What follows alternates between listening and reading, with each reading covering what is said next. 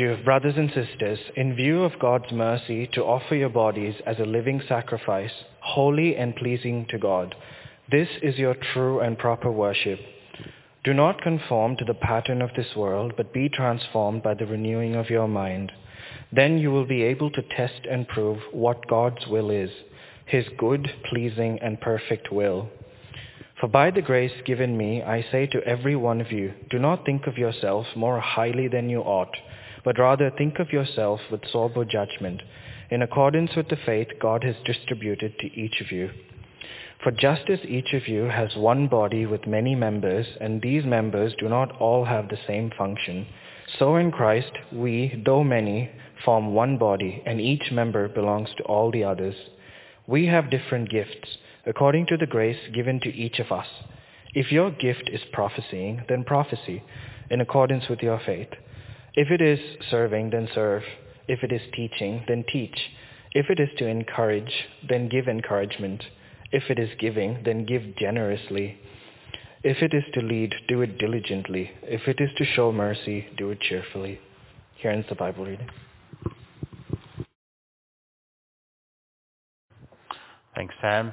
Good afternoon, everyone. It's great to see you in church. As Nat mentioned earlier in our service, we started our journey through Romans back in 2018, and it's last year we wrestled with a magnificent but challenging section in chapters 9 to 11, and it's great to get to the final stretch here.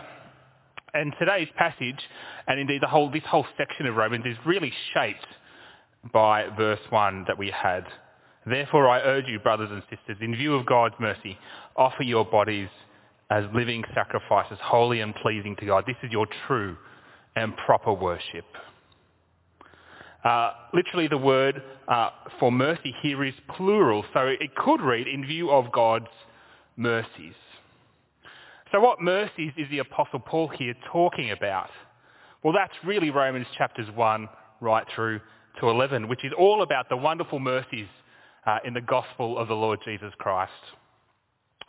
As we heard during the quiz, Paul opens with this great declaration that the gospel is the power of God that brings salvation to everyone who believes, Jews, Gentiles, everyone who believes.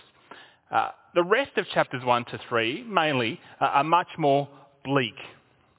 They really set out the great predicament of all of humanity, why we actually need salvation. And the verdict is in. All people, all tribes, all nations are living under the shadow of God's judgment. No one has given God the worship he deserves. No one has loved their neighbour as they know that they should. There is no one righteous, not even one. All have turned away, all have sinned and fall short of the glory of God. Well, that's the great predicament. But the wonderful news, the thrilling news of the gospel is that when we trust, when we depend, when we have faith in the Lord Jesus Christ, we're justified. We're forgiven freely because of God's grace towards us. This salvation comes through the shedding of Christ's blood on the cross. And through him we now have peace with God. Through him now there is no condemnation. Through him we have the Holy Spirit who confirms, who makes us God's children, who conforms us to the Lord Jesus Christ, his image, and guarantees that we're going to share in his glory forever. And that great mercy of God is for all people, including Israel. That's chapters 9 to 11. And so Paul begins, therefore I urge you, brothers and sisters, in view of God's mercy, in view of that mercy that I've just been talking to you about, in view of that mercy, to offer your bodies as a living sacrifice, holy and pleasing to God. This is your true and proper worship. Paul here is urging the Romans to live in light of God, live in response to God's mercy. And that's what today's passage is about. It's what chapters 12 to 16 are all about. And here, God's saying, it's time. It's time to give me your life. It's time to surrender. But it's not kind of an ultimatum. God's not some armed robber holding a gun to our head. He's the God who comes with outstretched arms and with blood-soaked hands. He's the King who gave his life for ours. In view of this mercy, offer your bodies as living sacrifices, holy and pleasing. Notice in the verse embedded there is motivation. When he says in view of God's mercy, he means the reason we respond to God in worship is because of his mercy. And the motive here is gratitude. It's thankfulness. And that's not the same as paying God back. Well, God did this, so I'm going to do this as a payback. That's not what this is. In many other religions, God does something good for you, and as long as you pay him back, the relationship continues. And it's sometimes the same in our world. Relationships can be conditional, right? I'll be in this relationship as long as there's something in it for me. Well, that's not our God. Indeed, it can't be, because it's impossible to pay God back. Paul just says this in chapter 11, just before, a few verses before. Who has ever given to God that God should repay them? For from him and through him and for him are all things. Everything we have comes from God. Not just salvation, but all of life. Every atom in our bodies, everything we enjoy, every breath we take is a gift of God. Even the good things we do, the good works we do, they've been given by God for us to do. And when we truly understand God's mercy, it's truly humbling. It's impossible to be proud or arrogant or self-righteous or self-important when we know we're children of grace. That's what Paul says in verse 3. Do not think of yourself more highly than you ought, but rather think of yourself with sober judgment. So our response to God isn't payback, it's gratitude, it's thankfulness. I knew a wonderful Christian brother who's now in glory with the Lord Jesus Christ. A brain tumour took him about 10 years ago. But even as the cancer relentlessly progressed, he received wonderful medical care. It extended his life and meant he could spend more quality time with his family.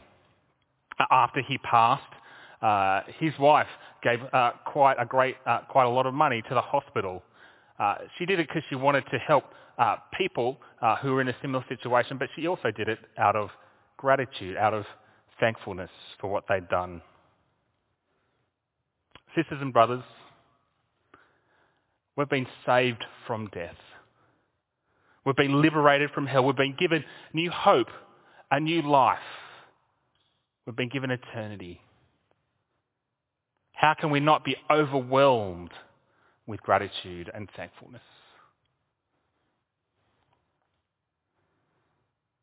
Well, what does it look like to respond with gratitude to the mercy and kindness of God? The last part of verse 1 puts it this way. Offer your bodies as living sacrifices, holy and pleasing to God. This is your true and proper worship. Worship is the response to God's mercy. Worship's kind of a funny word. People use it in lots of different ways. Often it's used to describe what we do in church on Sundays. And it is that, but it's so much more than that. Worship involves every part of our lives, in private and public, in our inner life and our outer life. It includes our work, our behaviour in the schoolyard, on the sporting field, yes, even on the sporting field. Our conversations at work, what websites we look at, what we do with our friends. It's all worship. It's every part of our lives surrendered to him. And our worship must always be in accordance with God's word. Sometimes we like to tell God how he should be worshipped. We like to tell him about what he should approve of, how we should live, how we think we should live, what sort of relationships we should be in. But you don't tell God how he should be worshipped. He tells you. A few years ago, I got these headphones as a present for my wife. She loves them. Best present ever. She says Bluetooth headphones with noise cancelling function. There's a bit of a hint as to why she likes them. But the reason that I got them isn't because I'm some awesome present buyer who's totally attuned to my wife's emotions and needs. The reason I got them is because she told me to get them for her. Now, if I got to choose, I probably would have chose something like this, or even something like this. We don't get to decide how to worship God. He tells us. Worship should always be on his terms. That's why the scriptures are so central to true and proper worship. Well, here he tells us what he wants. Offer your bodies as living sacrifices. It's kind of a very tangible, a very physical way of putting it, isn't it? Give your whole body to God. Not as a dead sacrifice, but as a living one, walking, talking, breathing. I think he puts it like this because he's saying that worship isn't just every part of your life, it's all of your life, 24/7. Try and think of something that you do in your life that doesn't involve your body. You can't think without your brain. Believe me, I try it regularly and it doesn't go very well. You can't speak or act without your body. So when Paul says, offer your bodies, he's saying God wants all of you involved in his worship. Not 10%, a tithe. That's yours, God. The rest is mine. Not 20%, not 40%, not 90%, but 100%, all of your life. Worship is to be like breathing, and I've heard from the experts it's useful to do that all the time. Worship is like breathing. Every moment for God's glory, every recess of our hearts, every corner of our lives, a whole life lived in love and obedience to God. That's worship. Brothers and sisters, how is your worship going? How's it going? Are you giving your whole life in worship to God? Are there areas in your life that you're withholding from him? A part of your life that you haven't given over to him yet? You see, God wants us to allow him to transform us. He wants us to allow him to free us from our fear, our self-reliance, our greed, our anger, our bitterness, our gossip, our lust, whatever it is that's holding us back from worshipping him fully. The language here also takes us back to the Old Covenant, the animal sacrifices that Israel offered to God in the temple. But here we're not a dead sacrifice, we're a living one. And here, what pleases God isn't the kind of aroma of burnt meat, but the aroma of our obedience. And here, our whole life is the altar upon which we worship God.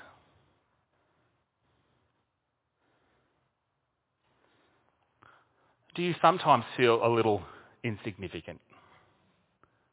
Do you sometimes feel that what you do doesn't make a difference, that it goes unnoticed? The thing is, when we do something in obedience to Jesus, whatever it is, it has a cosmic impact. Washing clothes, filing documents, speaking gently to our unreasonable parents, praying for our kids.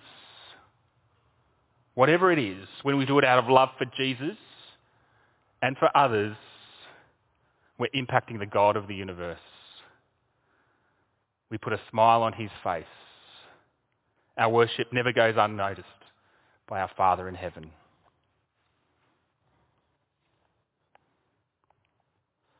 Well, Paul explains more about what that body offering whole of life worship looks like in verse 2. First he states it negatively, do not conform to the pattern of the world, and then positively, but be transformed by the renewing of your mind. Don't conform, be transformed. And then you'll be able to test and approve what God's will is. That is, you'll be able to know and do what pleases God. So on the negative side first, do not conform to the pattern of the world. I've been reading a few articles lately, and apparently coastal erosion is a massive problem along the Great Ocean Road. The ocean's tide, accelerated by climate change, is reshaping the shoreline. And that means the beautiful beaches and even the road itself in some parts is coming under threat. And the Apostle Paul is saying, don't let that happen to you. Don't let that happen to you. Don't allow yourself to be shaped by the world. Now, there are obvious examples of the kind of the brokenness, the sinfulness of the world, sex slavery, violent racism, the porn industry. But the kind of insidious nature is more than that. It's any vision, hope, dream or worldview that rejects or even sidelines Jesus, that moves him from the centre of our lives to kind of somewhere in the orbit. Paul says, by the power of the Spirit of God, resist the tide. Resist the tide. Fall out of love with money and status, hedonistic pleasure, and fall in love with Jesus. Don't conform to the pattern of the world. Conform to the image of the Lord Jesus Christ. That's the negative. Don't be conformed. And the positive is, be transformed. Be transformed by the renewing of your mind. This picture here is a picture of the Namib Desert in southern Africa. It's apparently the second driest desert in the world, averages about 5 millimetres of rain per year. Back in 2018, there was a small part of the desert, which had 20 millimetres of rain in 2 days. And then a few weeks later, this incredible transformation took place. Succulents started to grow. Their seeds had been lying dormant for decades. They started to grow. And then soon after, about a week later, these stunning flowers started covering the landscape. This is the kind of stunning transformation that the Spirit works in us. He renews our mind to think God's thoughts after him, to repent of attitudes that dishonour the Lord Jesus Christ. He renews our mind. He transforms us to love what Jesus loves, to rejoice in what he rejoices in, to be on his side in every argument. And he does it through God's word. So we know what that is. You can't have a transformed life with your Bible closed.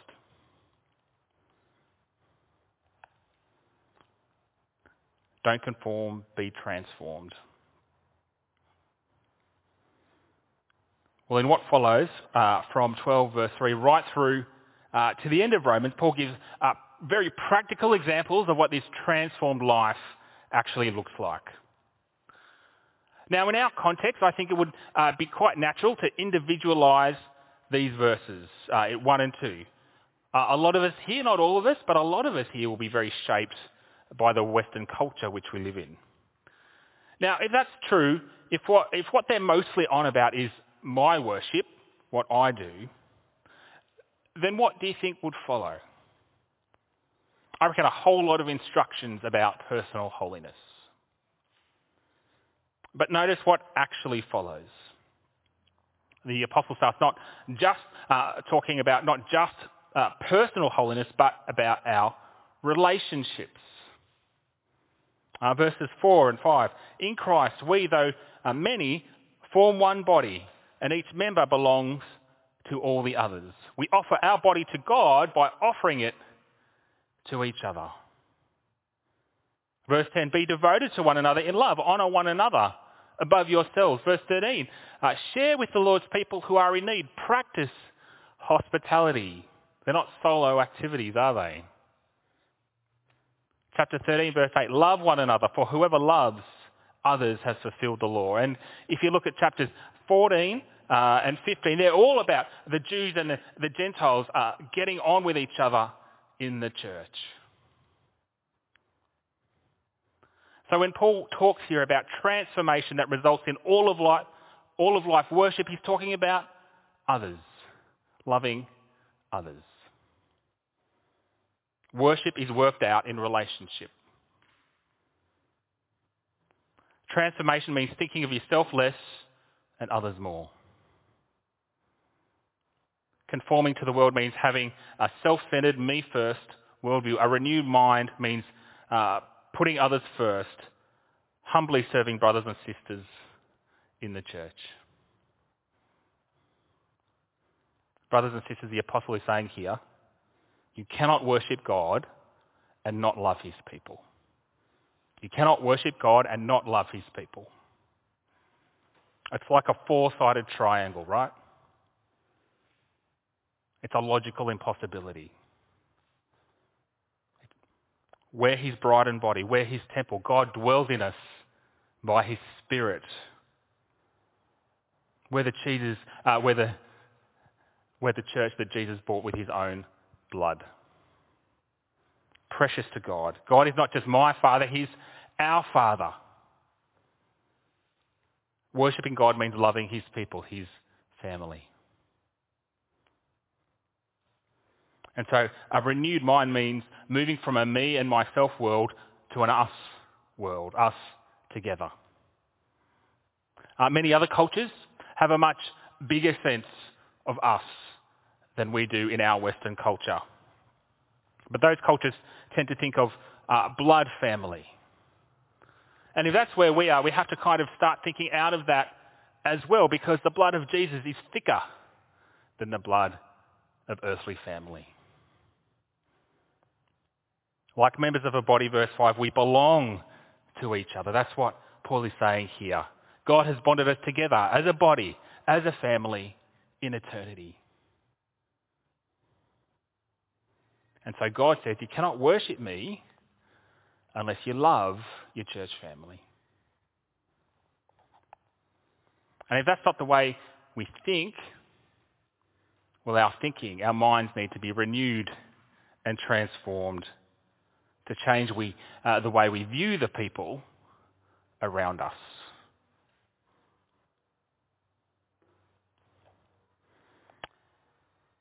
And let's have a look at the way that love is expressed in verse 6. It's expressed in service. God has given us each gifts for that purpose, to serve others, to serve the body of Christ. And look here, no one has missed out. All Christians have been given grace by God, each one of us, to serve. So if your gift is teaching, then teach. If your gift is to encourage, well then, encourage. If it's giving, then give generously. If it's to lead, then do it diligently. If it's to show mercy, then do it cheerfully. Now, many of the gifts that Paul lists here, we're all supposed to be doing, right? Like giving and encouraging. But clearly some have been gifted specially in these areas. And the list isn't exhaustive. If you look at other parts of the scriptures, you'll see other gifts that are listed. And so the call here is not, can I find my specific gift in it? The call here is whatever way God has gifted you, use it in the service of others. That's worship.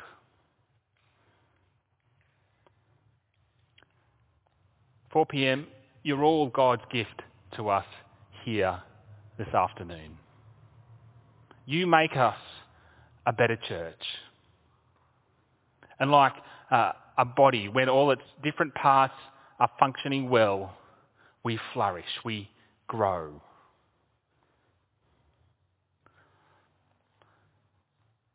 So can I ask, how's your worship going?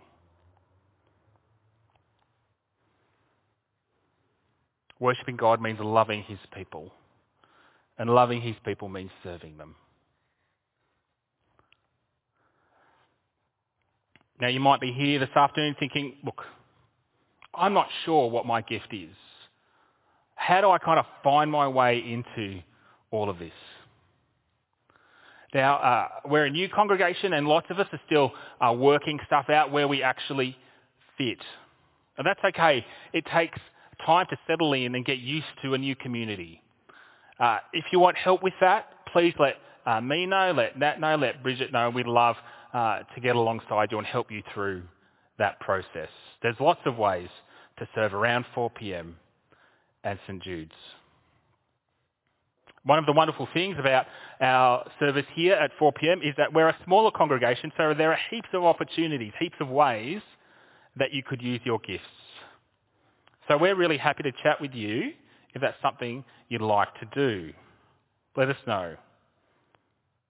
Wherever you're up to in this process, we're really glad that you're with us today. Worshipping God means loving his people, and loving his people means serving them. I reckon God's word here is so timely for us as the new congregation, as our life together begins to take shape. Because the push for all of us will be to conform to the patterns of the world. In a Western church context, that can mean coming to church with a consumer mindset.